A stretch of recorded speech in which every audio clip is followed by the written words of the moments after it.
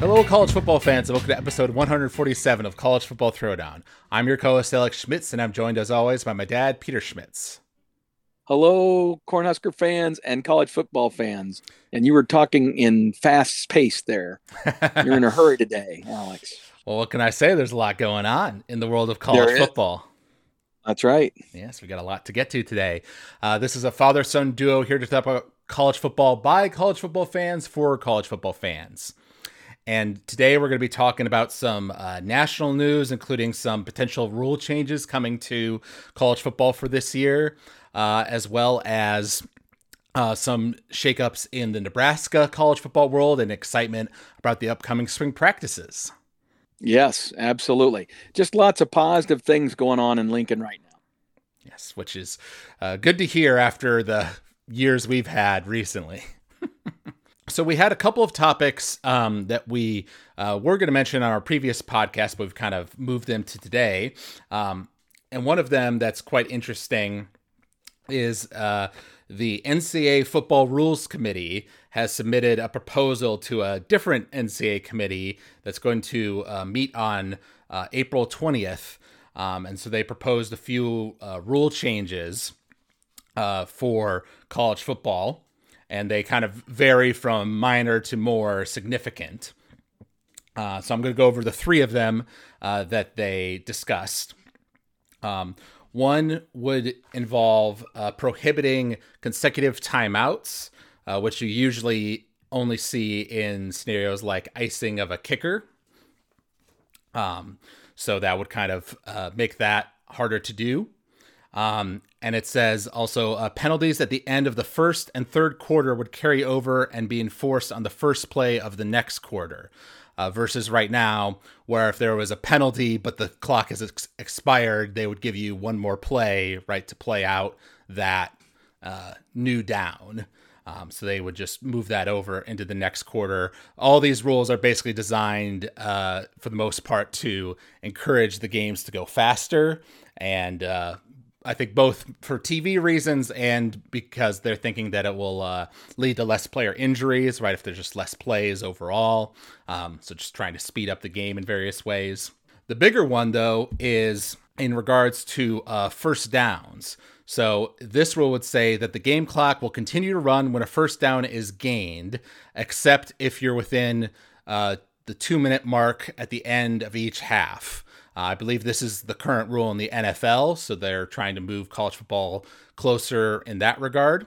There was even a discussion of having the clock run after an incomplete pass. However, that rule did not make it beyond the beginning stages, I believe, of the discussion, which I'm very thankful about because that would have been a major change.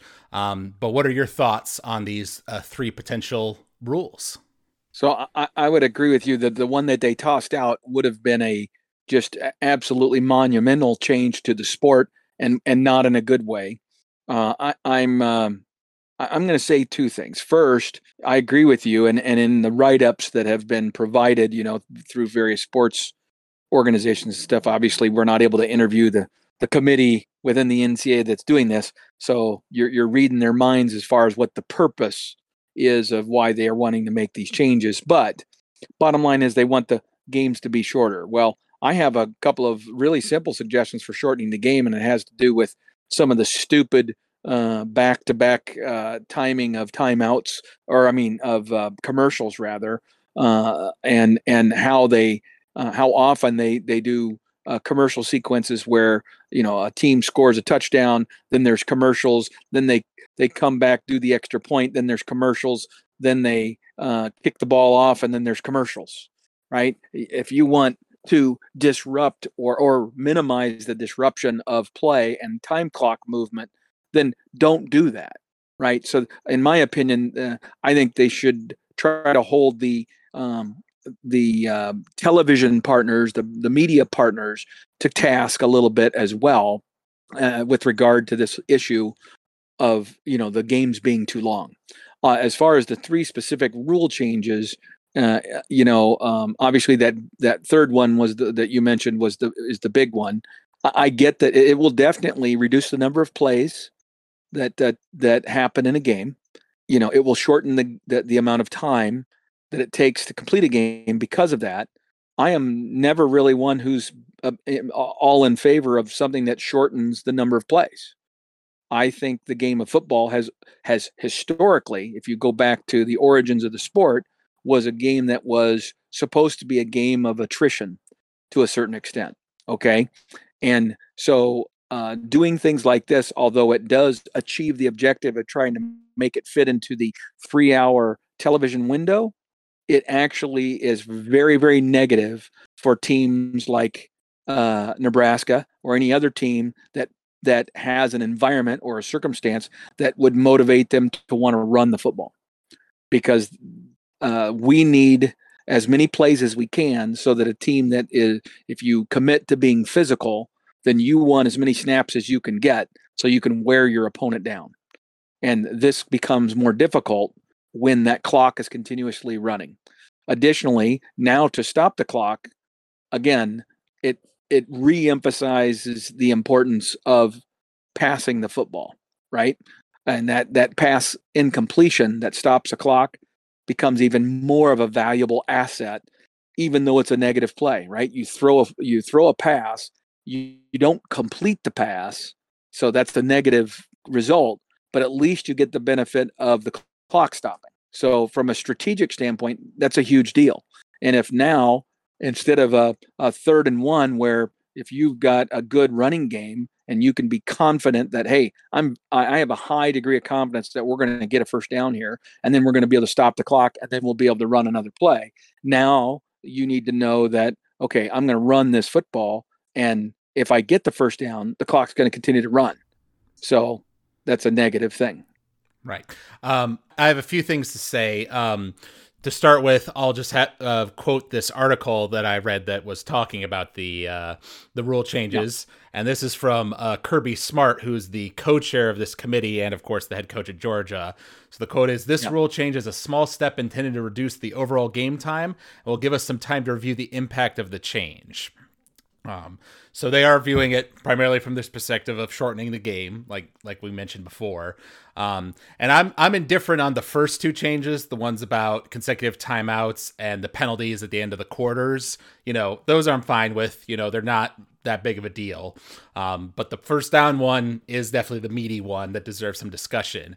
To your point, on the one hand, it definitely hurts teams if you're more running based and you're trying to chase a lead, right? If you're trying to make a comeback and time is of the essence, now running the football burns even more clock than it currently does.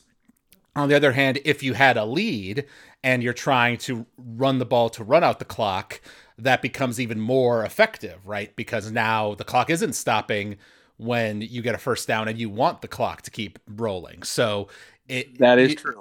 There's a balance in the strategic differences it would add to the game. And I suppose one thought process could be that in the good old days in the past, right, back when Nebraska was really dominant, almost all teams were very run focused, right? And there was much less passing. And so even though the clock was stopping when you got a first down, you were running it much more than you're passing it, and so you weren't getting those incomplete passes that would, put a total stop to the game clock. Whereas now we have a lot more passing, and so that's more common. Right. So that thus has, like you say, lengthened the game and made it so that passing focused teams can score in a very short amount of game clock time in a way that you just didn't see 30, 40 years ago. Right. Well, and the other thing that about that is when with today's offenses, whether you're running it or passing it, so many of them are hurry up and they're snapping the ball way faster. Not a lot of teams huddle, all that sort of stuff. So the safety element of this, of reducing the number of plays per game. Well, you know what? The last time we did a set of rule changes that were designed to shorten the game, what did coaches do? They sped up the offense, right? So the idea of making rule changes to try to shorten the game is not a new conversation, okay? and what exactly they did to try to do that, I can't. I'd have to do some research and get back to you, right? But I know that to be true. Okay, so just accept that for right now, for the sake of this conversation. My point is that the reaction by the coaches in the sport, whether it was directly because of that or just the evolution of the sport, teams gravitated to a faster paced offense, and the number of plays per team went up, not down. Okay. Because at the end of the day, if you're an offensive coach, you want to give your offense as many opportunities to be successful and score as you can. And so that's one of the advantages of the fast-paced offense. You are absolutely right. If you're trying to protect the lead, then you want to be able to grind clock and shorten the game. And again, you're absolutely right that this change will help with that gear, so to speak. When people want to shorten the game, they're going to be able to do that even more effectively now because of that clock not stopping. That's great for somebody who's got a lead, right? But if you're a running team who's trying to play catch up, it's going to be even more difficult to remain patient with your offensive prowess, your offensive capabilities, and so people will feel compelled to abandon the running game and move towards more of an aggressive passing structure because of that rule change. Does that make sense? Yeah. Well, I was also thinking it would probably also incentivize more running plays if you are going to run it, running plays that are designed to go to the edges and go out of bounds, right? Because that's still in place. The clock will stop until the ball is placed back on the field. Right. So like a temporary stoppage. Yeah. Right. So that's one way to slow down the clock if you can't rely on getting the first down to stop the clock anymore. And obviously, it should be said that all three of these rules we're discussing have not been implemented. Like I said, on the 20th of April, they're going to a different panel that's going to decide if they are approved or not. Right. There's another element to this that I think will come into play more than people realize. The two timeouts in a row thing. I totally get that when people are using them at the end of a half to, or just as someone is about to kick a field goal. And so to try to ice the kicker, I get that. But there are numerous situations that I can recall over the many years that I've watched the sport where a team calls a timeout because they want to make sure they get the right personnel on the field, or they want to change the play because the coach sees at the line of scrimmage that there's just a bad matchup situation, so he needs to call a timeout to get the team out of the play that it's in. Okay, and but now you call that first timeout, and then something is wrong the second time. Somebody's not lined up right. You change the play. You got the wrong personnel in there. The wrong guy came off the field, whatever. Now you don't have the choice to call a second timeout in a row because this rule exists. And it really doesn't have anything to do with icing a kicker or doing that sort of a thing. But it is really critical because that play could be very, very important to the outcome of the game. Right. Again, we've talked about in the past, most college football games boil down to 5 or 6 plays, right? 5 or 6 plays are the things that swung the game from one way to another. And if because of this new rule, a coach is unable to stop a negative thing from happening, or a not as positive as it should be circumstance because he can't call a second timeout in a row, to me, that's a significant change to the game. I totally am in favor of it if it was maybe more specifically targeted at timeouts used to induce delays for kicker icing a kicker, or delaying something like that, the end of a half, as opposed to a genuine, I need to call a timeout because my team is not lined up properly. Well, and the other thing I thought about just as you were discussing that was what I've seen more commonly is near the end of a game, right? Or the end of a half, say that you're trying to score before, the clock runs out and you've got Right. 2 timeouts and Right. you want to use both of them in a row because you don't have much time left. Right. Now, I guess you couldn't do that. So you would have to, maybe you'd have to just give up a play and spike the ball, right? To Yep. force the clock to stop. and in lieu of using a timeout.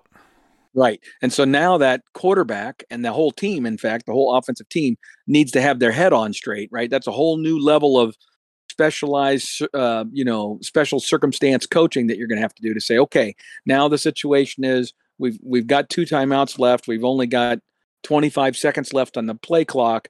We're calling this play with the intention that this play is going to get us a first down, which would stop the clock in the last 2 minutes of the half, right? Or the last 2 minutes of the game. But if the play is a negative play, we can't call a second timeout. So that will motivate me not to do a running play, because now if I do a running play and I don't get the first down, then I can't call a second timeout. You see what I'm saying? I mean, there's just all kinds of very specific circumstances where doing the consecutive timeout things was truly part of the game and the strategy of the game. Now, you could also argue that calling 2 timeouts in a row to ice a kicker is a strategy decision too, but it's a pain in the ass one that's kind of goofy, right? It's disjointed and it causes these extended delays where people are just waiting around. There's not really anything going on. All we did was call the timeout to make this kicker think about it for a little while longer, right? And that's the kind of thing that extends the game, and they're thinking we should be able to get rid of that. Well, in doing that, they're also going to affect all these other sets of circumstance. Right. Yep. Which, now, so having discussed this with you, I think my position is I'm fine with the one about if there's a penalty at the end of a quarter, it moves over to the next quarter. Like, that's fine, whatever. And then with the double timeouts one, if maybe, like you said, maybe if it was specified in terms of kicking situations, you're not allowed to do consecutive timeouts. That would get rid of the majority of the times where we feel like it's being used flagrantly, let's say, and keep the strategy in place. And then just the total X on the whole, keeping the clock running after a first down, because we've discussed how that emphasizes things even more in terms of the passing game, which the sport has already moved in that direction over the past 20 years. Right. So well, but I'm here to tell you you're right. So I fall in line with you completely in that I'm okay with the end of quarter penalty thing. That is actually a good idea for speeding up the game. And but the stopping the clock or not stopping the clock rather on a first down, I dislike, even though that is the NFL rule and that's more like NFL. Well, college football needs to stop worrying about trying to be the NFL. You're not the NFL. It's a different game. There's a different set of circumstances. These players don't practice like NFL teams practice. Okay. They're also students who are going to class all week long. They got a lot more stuff going on in their head. So being able to have the sophistication that is necessary to maximize their performance is even harder in terms of the coaching aspect, I think, in college than it is in the pros. In the pros, that's your job. That's all you got, right? That's what you do. In college, there's a lot more going on, right? Especially today. So, especially with NIL and everything, now these kids need to be focused on building their social media brand and all the shit that they've got going on, right? So I just think that that's not going to be positive for my enjoyment of the sport, because it means less plays and it means less emphasis on the running game and more emphasis on the passing game, and it's going to negatively affect comebacks. The last minute comebacks where a team that is the underdog comes back and wins because the favorite kind of seizes up and gets tight in a tight game late in the game. It's going to be harder for that team to pull off the comeback, right? That lesser opponent, because they're going to have less time to do it. Right. Well, on the one hand, they'll still, during the 2 minutes, right, which is when most of these like last minute comebacks happen, they would still get the timeout, the time stoppage from a first down. But on the opposing side, like we said, the team that's in the lead will be able to kill more clock before that 2 minute point. Exactly. So, thinking about how many games came down, right, like the last 10 seconds of a game, well, Right. what if you never had those 10 seconds because the other team Yeah. killed that time? Yeah, exactly. I think it's going to have a more dramatic effect than people realize, in my opinion, not in a good way. However, I will say that because of the power of media and the complaint, the negative, if you will, of games going, 3.5 hours plus, right? 3 hours and 40 minutes is viewed as a negative enough thing for the sport in terms of being able to slot it into time slots and all that throughout the course of the day with all this broadcasting that we do, that the all three of these will pass. I will be shocked if these don't all pass. Okay.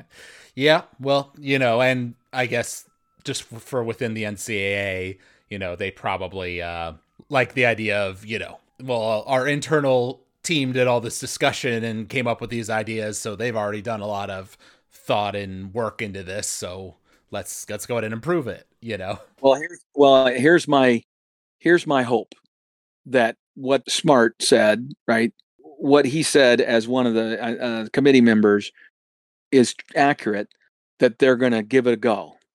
That means they're going to reevaluate it after a year or two and consider moving back in the other direction if they determine that it has affected the game in ways they didn't anticipate it. The unintended consequences kind of aspect of this, right? And if some of the negative aspects that I'm talking about and that you've shared actually start to be exhibited, and there's a realization that this has negatively affected the entertainment value of the game and all that sort of stuff, even though it has shortened the clock, okay, is that a net positive for the sport?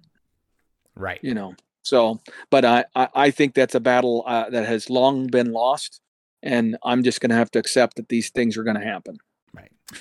There we go. So now that we're about 20 minutes in the podcast, how would you like to open your beverage there? Oh, what? So yes. Okay. Let's do that. Yep. I've got one of my sparkling ices again here. Okay. So this is the other advantage of what I'm doing, Alex. Instead of having a beer today, I am coming to you, and I'm having a nice little on the rocks glass of Traverse City Whiskey Company's barreled straight bourbon whiskey.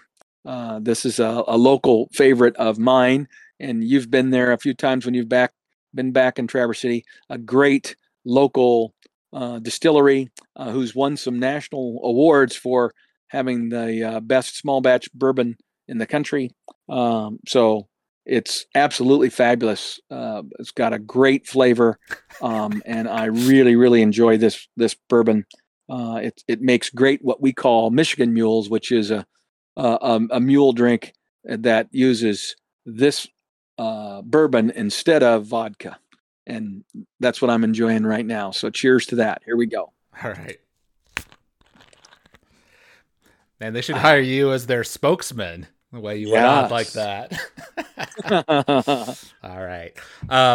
Now, one topic we discussed on the previous podcast was rumors about additions to the Pac-12, which included South Dakota State and I think it was Methodist, one of the Methodist schools.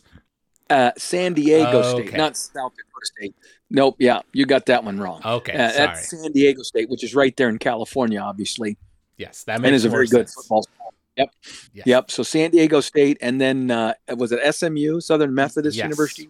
Yeah. And another Texas school. I felt like there was another Texas school that was discussed.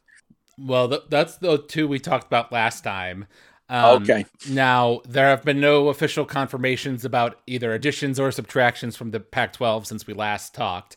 However, there have been plenty of rumors and rumblings about schools being interested in leaving the Pac-12 because they're still in their ongoing media negotiations, and some of the bigger schools are trying to kind of get their share of the pie rather than splitting things up equally, like saying, well, we're bringing in the eyeballs, so we should get more of the money, etc.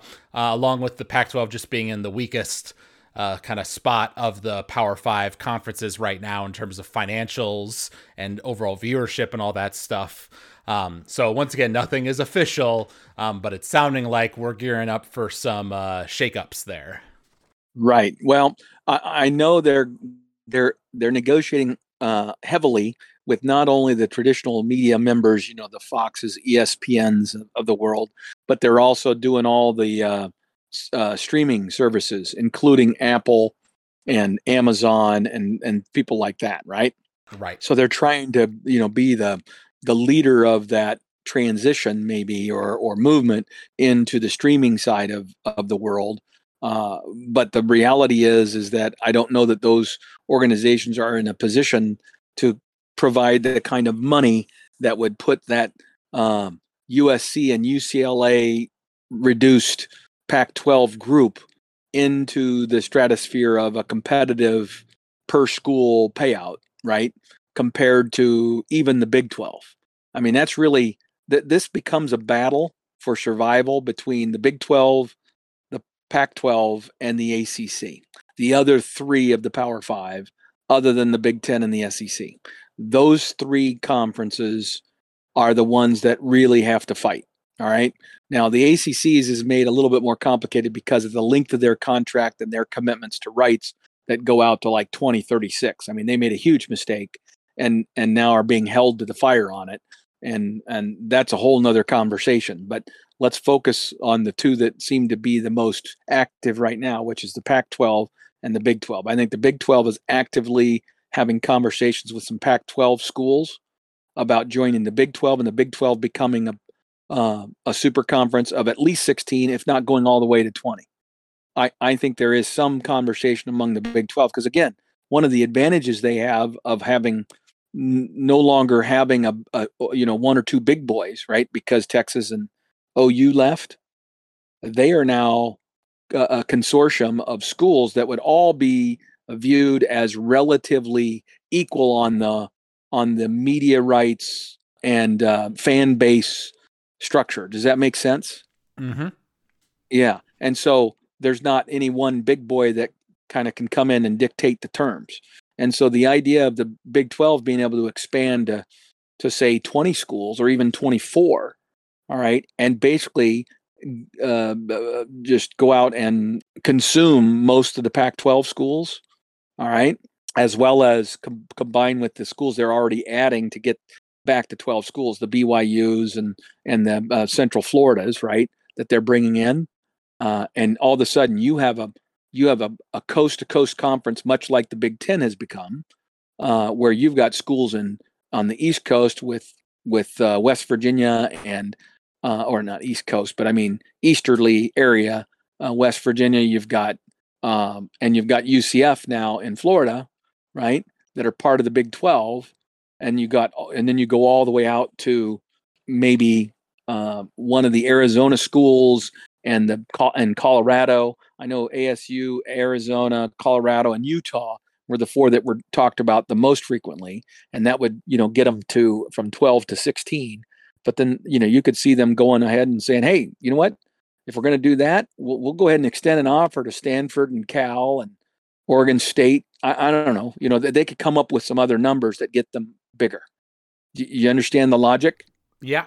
Yeah. Though I have always kind of thought in these talks about conference realignment that once one of the conferences kind of fires the pistol, if you will, the kind of the triggers, the run to get to a super conference, basically to become like a 20 team conference or whatever, then that's kind of because to get that and to have teams of relevance, right? Like they basically have to chomp up, what's left of the Pac-12, and then all the remaining schools would kind of panic, right, and try to go elsewhere, and then it's kind of like everything's on the table at that point in terms of both the SEC and the Big Ten and the ACC maybe all trying to, increase the size of their rosters too, to see where things land. Exactly. It's a musical chairs thing. Like, I don't know how much conversation, for example, the Big 12 is engaged in with, say, Washington and Oregon or even Stanford, for example, right? Which are, I think, the three bigger boys left in the Pac-12 inventory, and the ones that would be most appealing to the Big Ten. Maybe Arizona's in that mix, also because they're an AAU school academically. And so you could see the Big Ten having conversations like that. But the problem is the Big Ten's looking at that landscape and saying none of those is going to bring enough money in and of themselves individually to grow our per school compensation in a TV market, right? Based on TV markets, which is why they haven't already invited them to join. I mean, if they felt that Washington and Oregon would add more money than they're already paying out per school, they would have already been invited, right? I mean, that's the reality. Now, if you combine Washington and Oregon and say Stanford with Notre Dame and Clemson and Florida State from the ACC, and you truly make yourself a national conference from coast to coast, now all of a sudden you've got a 20-team conference in the Big Ten. That would be phenomenal, right? Now they would only move in that direction if something caused them to do it, because they need to have Notre Dame or Clemson or somebody else that comes into that mix rather than just Washington and Oregon, because those two aren't enough. Right. Does that make sense? So there's all these different moving things, and obviously that we're not doing that in a vacuum. Before we would ever get the opportunity to do that, darn good and well that the SEC would be having conversations with Clemson and Florida State and others as well. So a bidding war of sorts could break out. But the tumbler that might make that happen is basically Big 12 ravaging the Pac-12 by taking 4 schools from the Pac-12 and just devastating the Pac-12. So now their media rights negotiation is screwed. And now if you're Oregon State or Washington State, you're really freaking out, right? Yeah. So now you're going to the Big 12 and saying, hey, don't stop at 16, embrace 20. And they'd be making a pitch to say, take us, bring us along, and let's make this thing 20. And then if they do that, then Oregon and Washington are looking for a lifeline from the Big Ten, and maybe they do that. But I think if the Big Ten was going to take that swipe, they would have already done it. I think they're waiting for something to happen on the ACC side, and I know there's a lot of work going on in the courts system right now to figure out, is there a legal way for us to get out of this horrible contract that we have as an ACC, that where we committed our media rights till 2036? That was just so stupid. Right. And so somebody's got to figure out a legal path out of that. And the reality is, since it's with ESPN, the only true legal path out of that is if the television partner was willing to agree, right? And then the other member schools would have to concede in some way, and they'd have to get paid off. Well, ESPN would be more motivated to do that if they were joining the SEC, which ESPN is associated with. They're far less likely to do that if it's the Big Ten having the conversation, because that's Fox, right? So, I mean, it gets really complicated. I know I just threw a lot out there. Yeah. I'm going to shut up now and let you comment.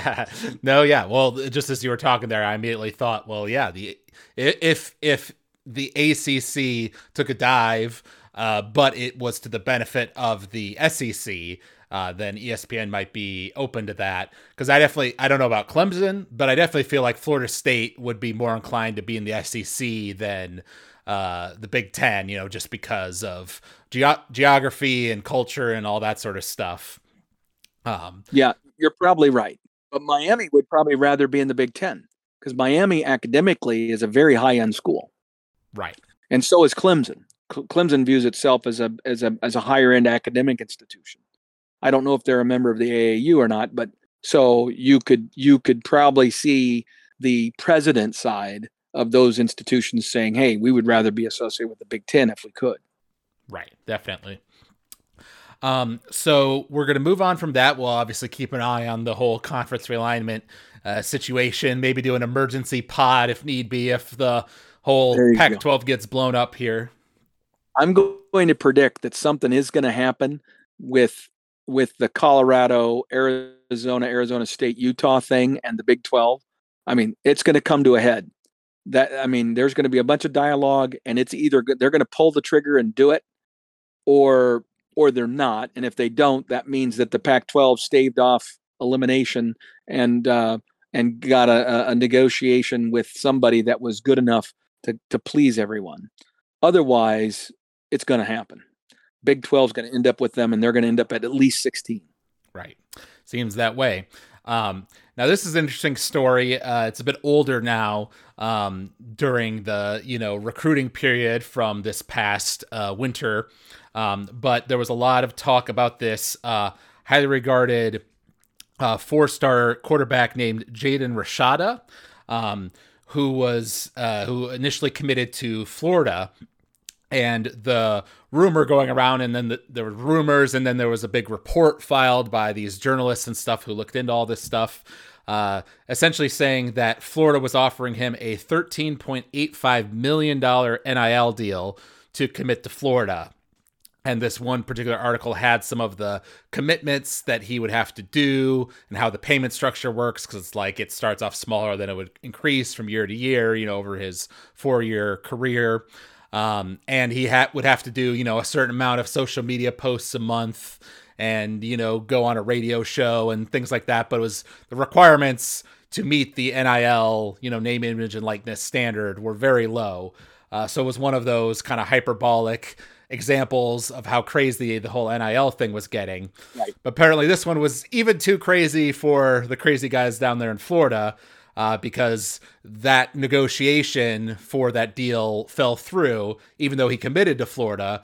So then he left Florida and is now going to Arizona State, which is the school that his dad played for. So that's more of a legacy, commit to him. And the news I saw was that, he was certainly not getting paid anywhere near that amount of money to go to Arizona State.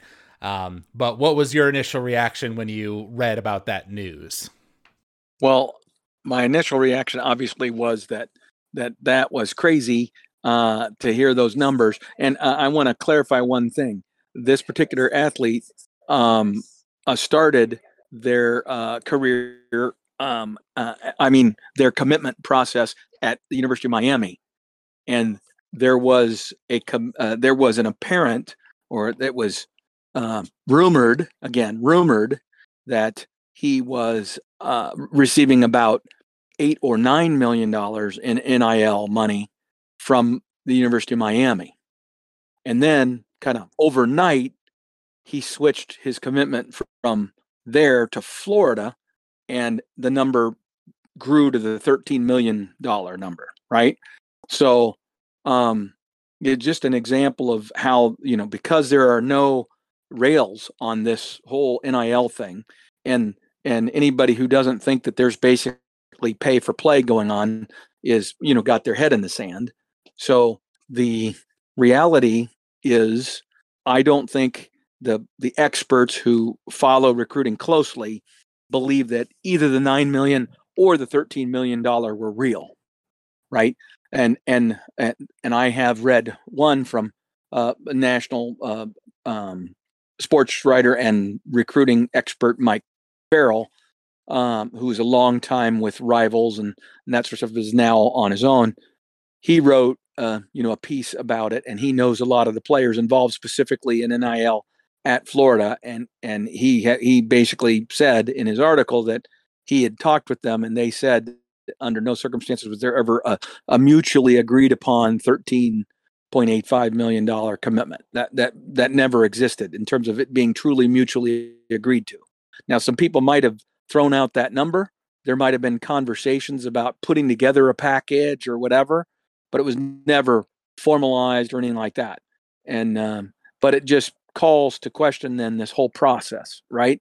That's the bigger issue. I mean, it's sad for this kid because he's now got a black mark against him. He is damaged goods in the eyes of, frankly, a lot of NFL franchises are going to be very hesitant if he ends up having enough of a successful collegiate career to even be an NFL prospect. There are going to be some he's going to pay for it, so to speak, in terms of how NFL teams view him, and he's going to have to demonstrate that was a moment of immaturity and all that, and convince people otherwise. because obviously you don't want to hire an employee that's going to be going that route, right? Going to head down the social media, make this public. Let's argue this disagreement out in public instead of keeping it private. Okay, so I was under the impression that, like, it had leaked out through, journalists and rumors and things like that, but you're saying that the kid himself made some of this public. I think the rumors. Well, here's the thing: there's no way that Florida ever released any of that information because it was never formally committed to by them, right? So the University of Florida never leaked it, and certainly it might have been leaked by Miami to say, well, since the rumor was that Miami was offering him $9 million, the only reason he would leave the University of Miami as a commitment and go to the University of Florida, it must have been that they offered him a better deal. So maybe the rumor originated from somebody speculating about why he decommitted from Miami and went to Florida. But this is the problem with this unbridled process, right? No one is held accountable for the truth. And it's equally likely that maybe his father and or other handlers around him were the ones who threw that out there just in the hopes of catching the big fish, right?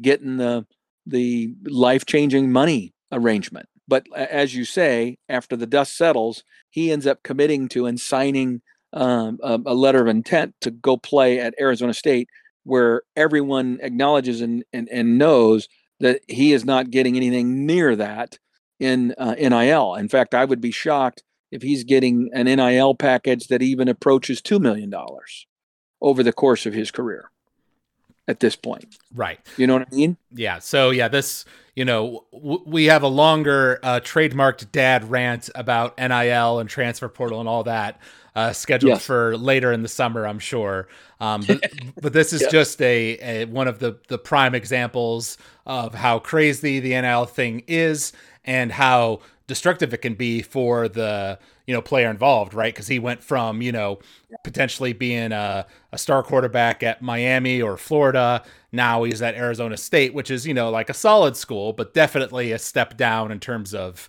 competitiveness and prestige compared to where he was.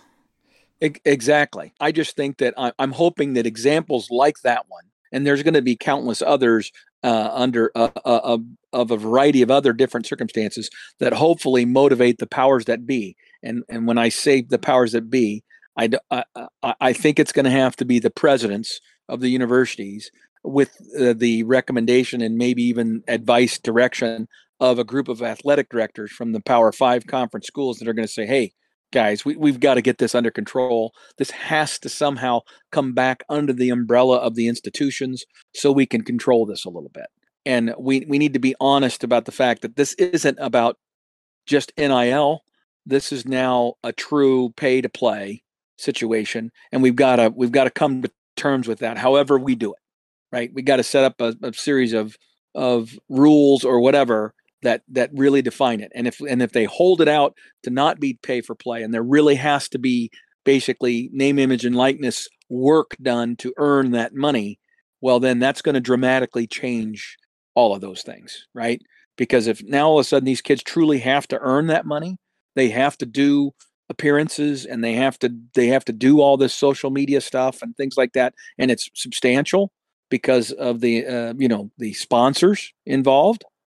Well, how much time do these kids have? Right. They're already going to school, playing a sport that requires 40 hours a week of their time commitment when you include not just the 25 hours of contact time that is allowed, but the extra stuff that all of them do in terms of weight training and study halls and all that stuff, right? I mean, when you add that all up, it's 40 hours a week. They got a full-time job and they're going to school. Right. And now, yeah, you're adding on NIL responsibilities on top of that. Yeah. Now the reality is a lot of NIL is there isn't much to it. Right. Because currently. It's not really about name, image, and likeness. It's about we're paying you this amount of money to play for us. Right. It's pay for play. Right. And there are exceptions to that, right? That like we've seen that like, you see these players in like real commercials or like billboards for companies and things like that. But we know that a lot of the other thing is going on. Right. Exactly. And those types of things, the real ones, the real commercial stuff, I mean, those compensations are more in line with traditional sponsor relationships, and they're not that much money, right? Like at the University of Nebraska, one of the volleyball players has gotten associated with the airport, the Lincoln Airport, and so there's a big stand up of her in the airport, right? And Mm-hmm. she's marketing herself to have people use the Lincoln Airport. That's great. She did a commercial with her walking down a runway and all this sort of stuff, right?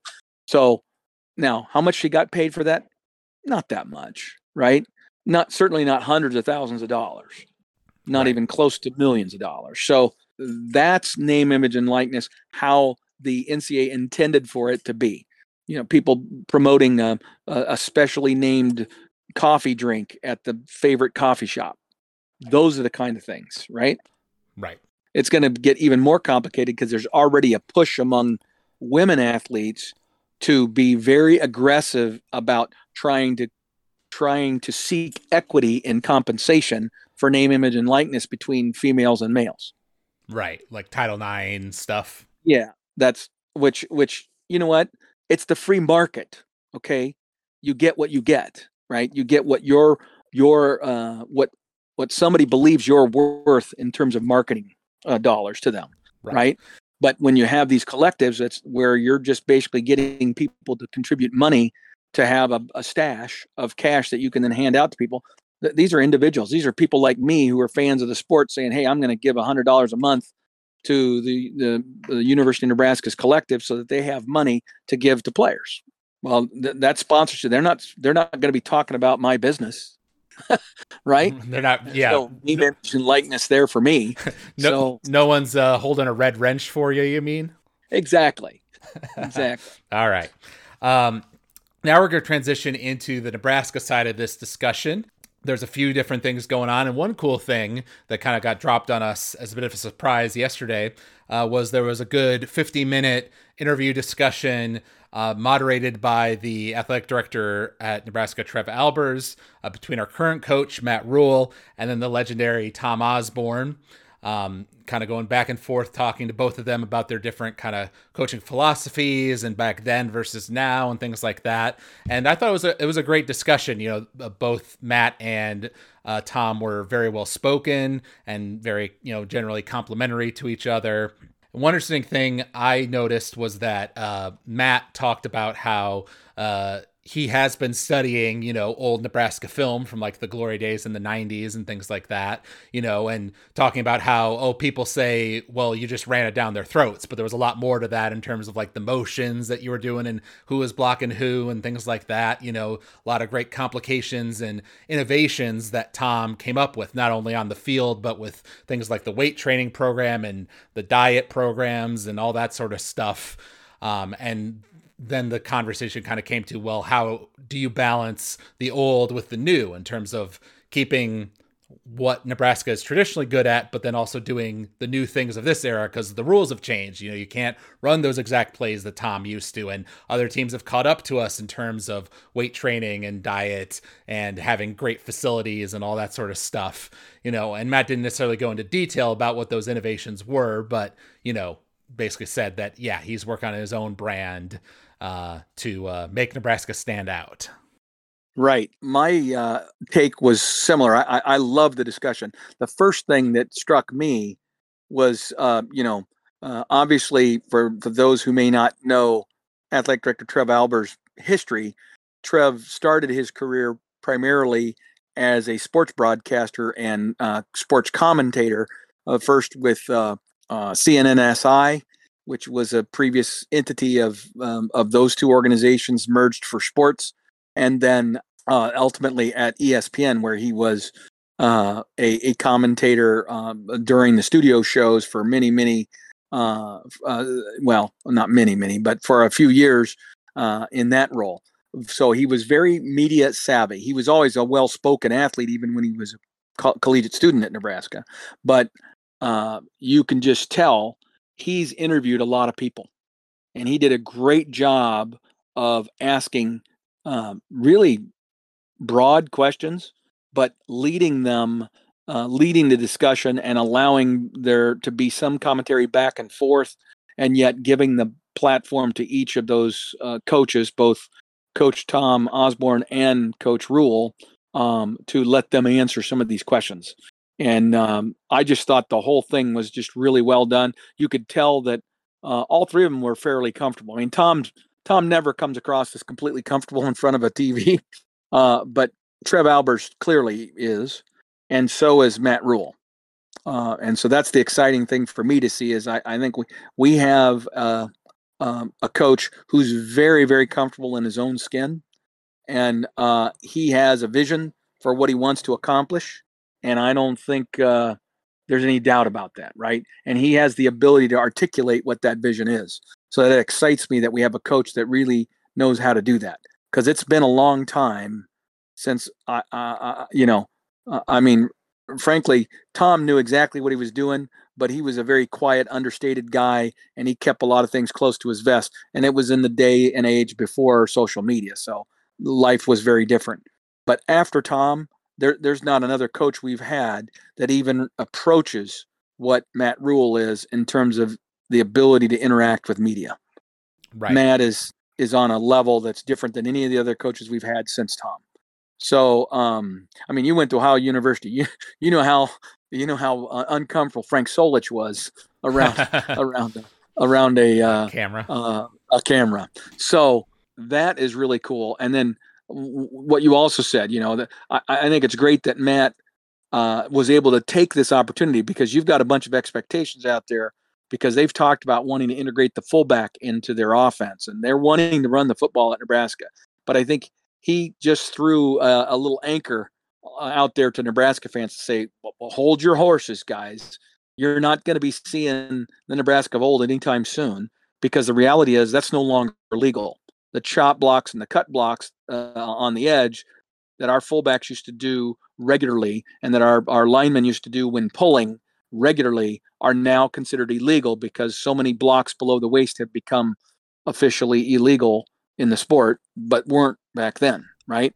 So Right. a lot of those plays just wouldn't be as effective as they were. But some of the fundamentals, he spent some time talking about the importance of blocking downfield. Both Tom and Matt Rule spoke extensively on this subject, and that's, to me, is huge, because Tom Osborne was adamant about this as when he was a coach, and I can tell you this goes back to the 1970s when he started as a coach.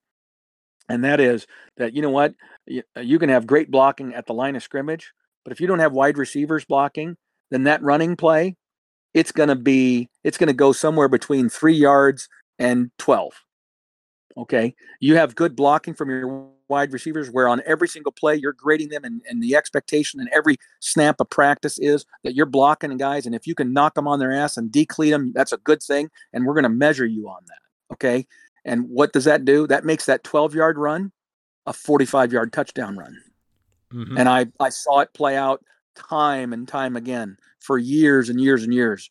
And our wide receivers were absolutely impeccable. One of the reasons why we had a surprising number of wide receivers who got into the NFL, and many of them were reasonably successful. Were they the superstars that got 1,000 yards receiving? No. A few of them were, but most were not. But a bunch of them stayed on rosters because they were so good at blocking downfield.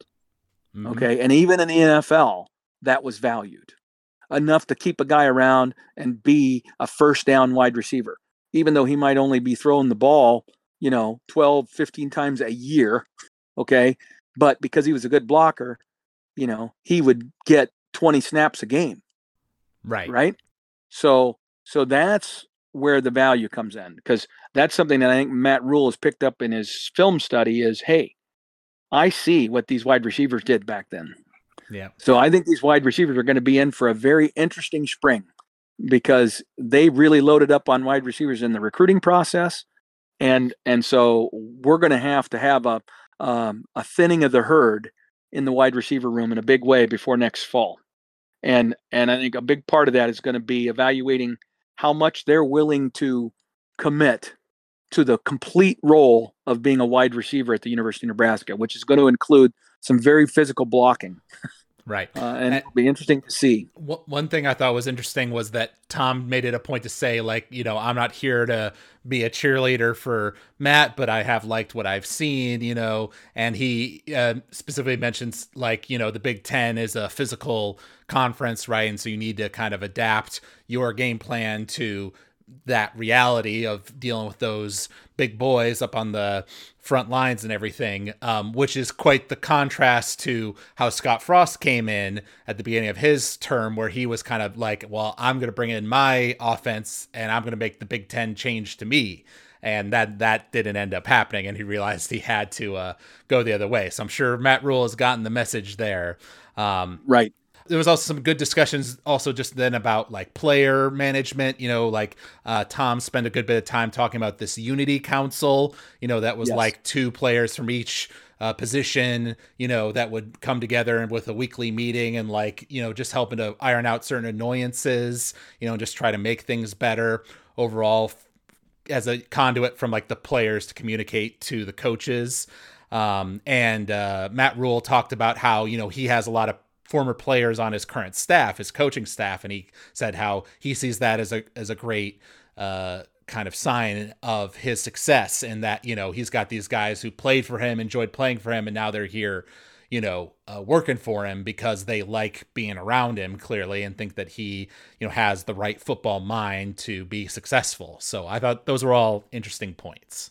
Yes, I absolutely agree. And I think the reason, Tom has explained that the Unity Council, and that was a big factor. But the real fundamental message of that is that, at some point, as you build culture, because they talked about defining what is culture, defining what is toughness. He hit on some really key questions.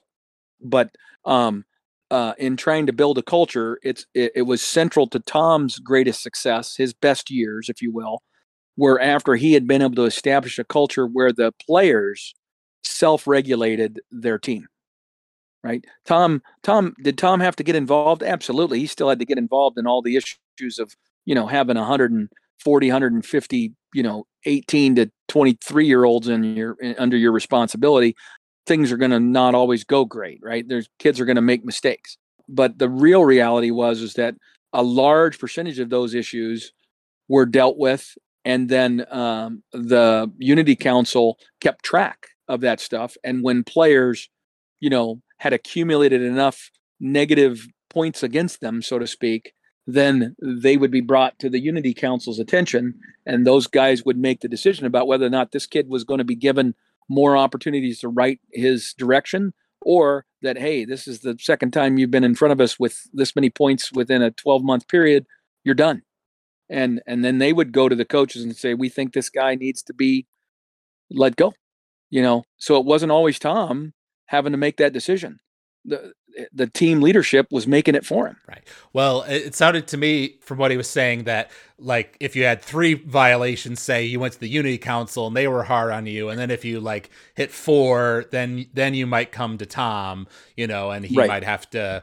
And if you went to 5, then that meant you were probably going to have less playing time, or you might even be kicked off the team if it was serious enough, and he talked about like, well, one guy maybe had a violation and got, kicked off the team. And then another guy has another violation like that a month later. And he's like, well, but and there's a difference in punishment, people be like, well, why isn't this guy getting kicked off or whatever? When it's like, well, the first guy had a number of warnings, right? This wasn't his first serious offense or whatever, and he still went and did it, versus this other guy, So I thought it was just an interesting insight into his mind in terms of that team management side of things.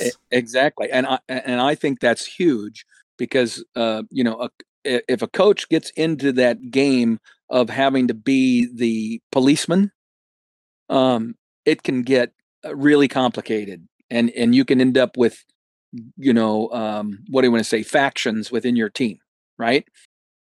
People who are 100% behind the coach, others who think the coach isn't being fair, all that stuff, which will always exist in any of those circumstances. But it's much more defined and and the commitment to those subgroups is much more deep if they don't have this unity council of representation within the team that is involved in that decision process, right? Ultimately, it's still Tom's decision, but he's now getting a lot of support and effort within the team to do it themselves. And he has sometimes talked about this story, and I'm going to throw it out there, and I might butcher it a little bit, but because I think it was not Jason, but Christian Peter, Jason's older brother. This was in the early '90s, and something wasn't right. Okay, and as some younger player was leaving the field, and he's literally 60 yards away from where Christian was, but Christian observed something that kid did wrong, or overheard commentary from across the field that was inappropriate, and it was like the last straw. And Christian turned around, at 295 pounds, and sprinted across that field and tackled that dude, and basically told him in no uncertain terms that ain't ever happening again. Okay, and he did that in front of the whole team, right? And that was Christian being a captain, being a leader, and recognizing I need to nip this in the bud right now.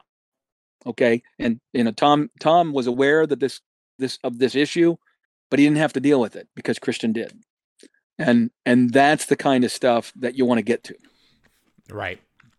Yep. So yeah, it was a great conversation. I would love to see, they can't roll out Tom super often in, I know, but I'd love to see more conversations with Matt Rule, because like you say, he is very well spoken, and he's done well in those sorts of situations.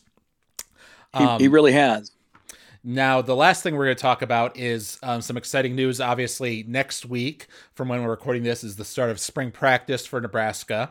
And this weekend is actually a very important visitation weekend for Nebraska, because we have the number one quarterback in the next year's class, Dylan Raiola, visiting along with 3 other top 60 players for a total of 17 4- to 5-star players. 28 total recruits coming to visit. So a very, interesting set of talent that's here. Obviously, we have Dylan Raiola's father as one of our assistant coaches. So a lot of people, of course, are hoping that we might be able to snag him that way. A lot of these guys aren't necessarily considering Nebraska as their first, second, or even third choice. But just to have this kind of pedigree at Nebraska, which doesn't usually get a lot of 4- and 5-star type players, is pretty exciting. Absolutely. Well, that's the thing, is that I don't know that we could go back in the last 20, 25 years of recruiting publicity and find a single weekend where there was this many highly regarded players all coming to visit Nebraska at the same time. And the cool thing is that now the downside, of course, is it's late March. God knows what the weather's going to be like. It's not like it's guaranteed that it's going to be beautiful and sunny. But on the positive side, this is a new coaching staff that's obviously filled with dynamic, energetic young coaches. They've got a brand new facility that they're going to be walking all these guys through that's still being built. And all these guys are going to be looking at it and saying, this is going to be opening in like July or August. A lot of the football aspects of it will be done before this football season begins. So before any of those kids got to campus, that thing's all going to be complete and outfitted with all the latest and greatest of everything. So if you're a recruit, you're looking at a facility that's going to be one of the tops in the nation over the 5 years that you're there, right? And just to correct one thing, it's not Dylan's father that's on the coaching staff; it's his uncle. Okay. His father is a legacy All-American and Remington award-winning, or I don't know if it was Remington, maybe it was Outland award winner father who played at Nebraska and has been a huge supporter of Nebraska athletics, over the years. So there's a strong family tie to the university with the Raiola family, but our lack of recent success certainly puts us in the back seat of Dylan's options, right? Every team that you can name, Alabama, Georgia, USC, you name the great team, Michigan, Ohio State, they all want him, right? Every single one of them. It would be great if we get him. Right now, most experts do not project us getting him. And a lot of these players, if you look down the list of all of these 4-stars, most of them do not have Nebraska as their number one choice currently. However, you never know what's going to happen when you get a synergy of all that kind of talent getting together and visiting with the players, the current players, as well as all the other fellow recruits that are going to be there. And there could be a synergy that occurs, especially around Dylan. If Dylan ultimately ended up deciding and the upset happens and he picks Nebraska, he could easily be the Pied Piper that brings another half a dozen recruits with him that say, hey, if Dylan sees the bright future at Nebraska, I really enjoyed my visit there. I'm going to join him, and we're going to be part of the group that turns around Nebraska. And that's going to be a central message that Matt Rule gives to this entire group, right, as they come through this weekend. They're going to put on a show. And, Nebraska still has phenomenal facilities for not just the weightlifting aspect of it, but also for the technical aspects of it. We have a laboratory there that is actually sponsored not just by the University of Nebraska, but by the entire Big Ten, that is located in Lincoln for athletic performance. And so we have, they talk about GPS. We have more technology on our athletes than almost anybody, where we're evaluating their heart rate and the speed that they're moving and how many reps they're getting. And I mean, it's so scientific, it's not even funny. We have obviously a great nutrition history. We're the ones who founded sports nutrition. We're the ones who founded strength and conditioning. And now we've got a brand new facility that's going to bring the latest and greatest of those technologies to the forefront for our athletes. So, I mean, as an athlete looking forward, they're going to say, okay, there's no doubt when they get done with that visit this weekend, they will have seen that this school is committed to excellence in every aspect, except for one thing. Our recent history does not reflect it. Right. And if they can see beyond that, a lot of these kids could very well say, this is a place I could call home. Yeah. Well, that's the tough part with that whole, you guys will be the group that helps me turn around Nebraska, because that's been the recruiting pitch since Bo Pelini, right? Right. And it hasn't quite happened in any of those years. Well, we've never had a coach like Rule. That's true. Right. And we were just speaking about his, eloquence and, right. And all the young coaches he has on his staff, right, which is generally a benefit for recruiting and stuff. The other thing is that something that Nebraska continues to be the leader in the country in, and that is the life skills area. We've always been involved in the life skills, and now I think our NIL has positioned itself not as the best NIL or the most financially supported NIL, but as an NIL that's somewhat mature in terms of its organization and its messaging and how they go about presenting the opportunities. And they can demonstrate it not just for football, but way beyond football. That's the other thing about Nebraska that's special is it doesn't matter what the sport. If it's wrestling, okay, I'm telling you, Nebraska's going to get attendance at a wrestling meet that's way above average. If it's women's basketball, they're going to fill the Pinnacle Bank Arena for a women's basketball game, right? They support athletics, track and field, you name it. The attendance, the commitment, the interest is there. And these kids are going to be able to see that and understand that before they leave. Yeah. Well, two quick things on that point. One, we have so much commitment that we're going to have a volleyball game inside a football stadium coming up here later this year. So yes. that goes to show you. And your mom and dad have already committed that on the day those tickets come on sale, we're buying them and we're going to go. Yep. So we're going to be part of that crowd. And number two, that gave me a little flashback to the conversation with Matt Rule and Tom Osborne, right? Because Tom brought up how, it's a two-sided coin, right? There's a lot of attention, there's a lot of pressure, there's a lot of, speculation and all sorts of stuff going on when you're the head coach of the football program at Nebraska. but you also get the sold out crowds and the loving fan support and the financial support from, the community and all that sort of stuff.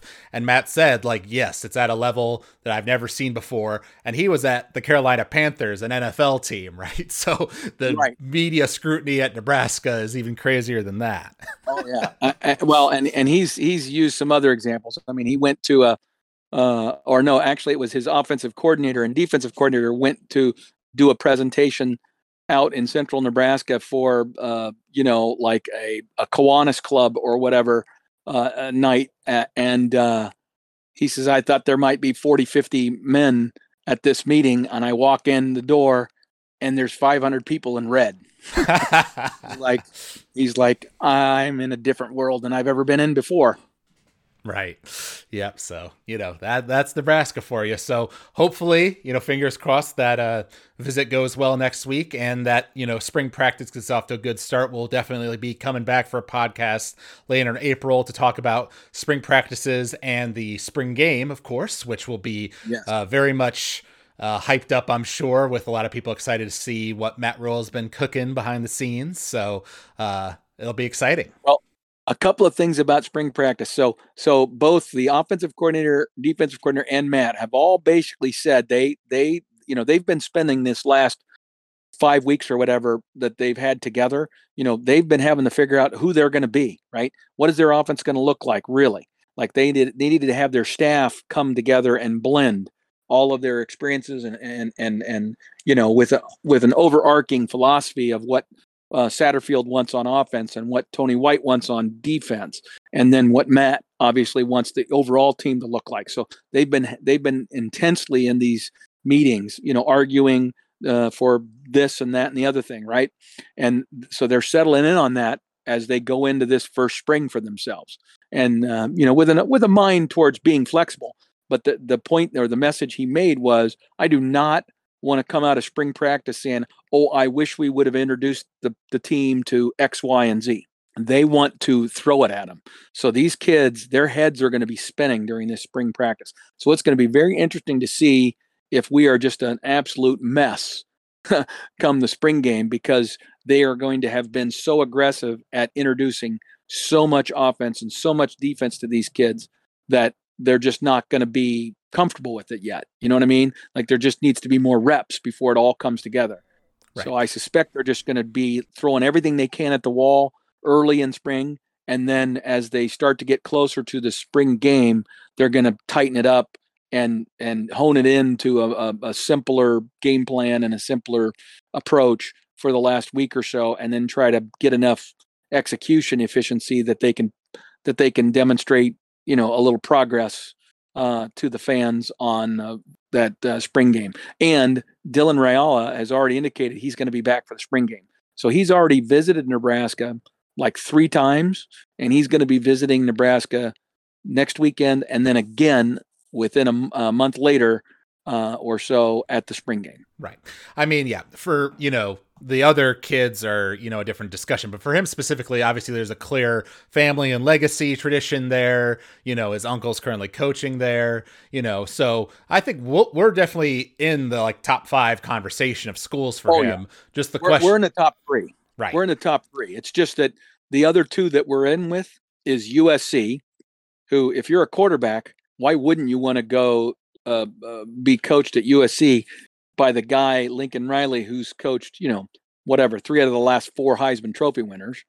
Or why wouldn't you want to go to the place that's won back-to-back national championships? Right, with Georgia. So the on-the-field success of the other 2 coaches is the huge, elephant in the room that Nebraska has to overcome. Right. But yeah, a lot of the other stuff does play in our favor. The bigger challenge now, and this is maybe the one negative, is we've had a good player that was within our 500-mile radius, very talented quarterback, not in the category of the Dylan Raiola, but a very good quarterback who is strongly now leaning to some other schools, Notre Dame, Missouri, a lot of Big Ten schools, Wisconsin, all these other schools have offered him. We've offered him as well, but he's likely to make his decision before Dylan does.